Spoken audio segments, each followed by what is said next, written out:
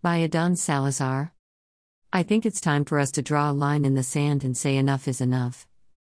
A city in California is rejecting federal and state vaccine and mask mandates by declaring itself a constitutional republic that doesn't abide by unconstitutional orders.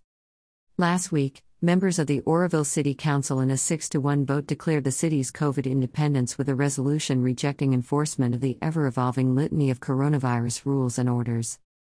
Under the resolution passed last Tuesday, the city will reject the barrage of arbitrary COVID mandates issued at the state and federal level that shuttered businesses, shut down schools, and have ultimately led to restrictive vaccine and mask requirements.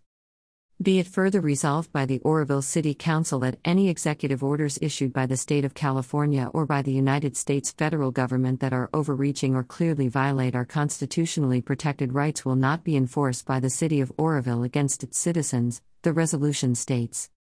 At the meeting, the city's vice mayor explained the ordinance basically reaffirms the constitutional republic designation, since America technically already falls under that label, and is just basically a statement for ourselves and for the higher-ups.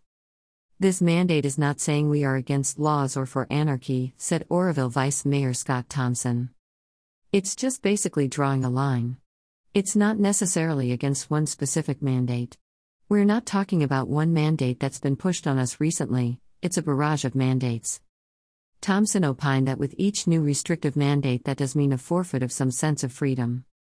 I think if our founding fathers were even to see the amount of laws and oppression that we put on ourselves right now, they'd be blushed to their sacrifice that they had for us to be free, the vice mayor said. I think it's time for us to draw a line in the sand and say enough is enough.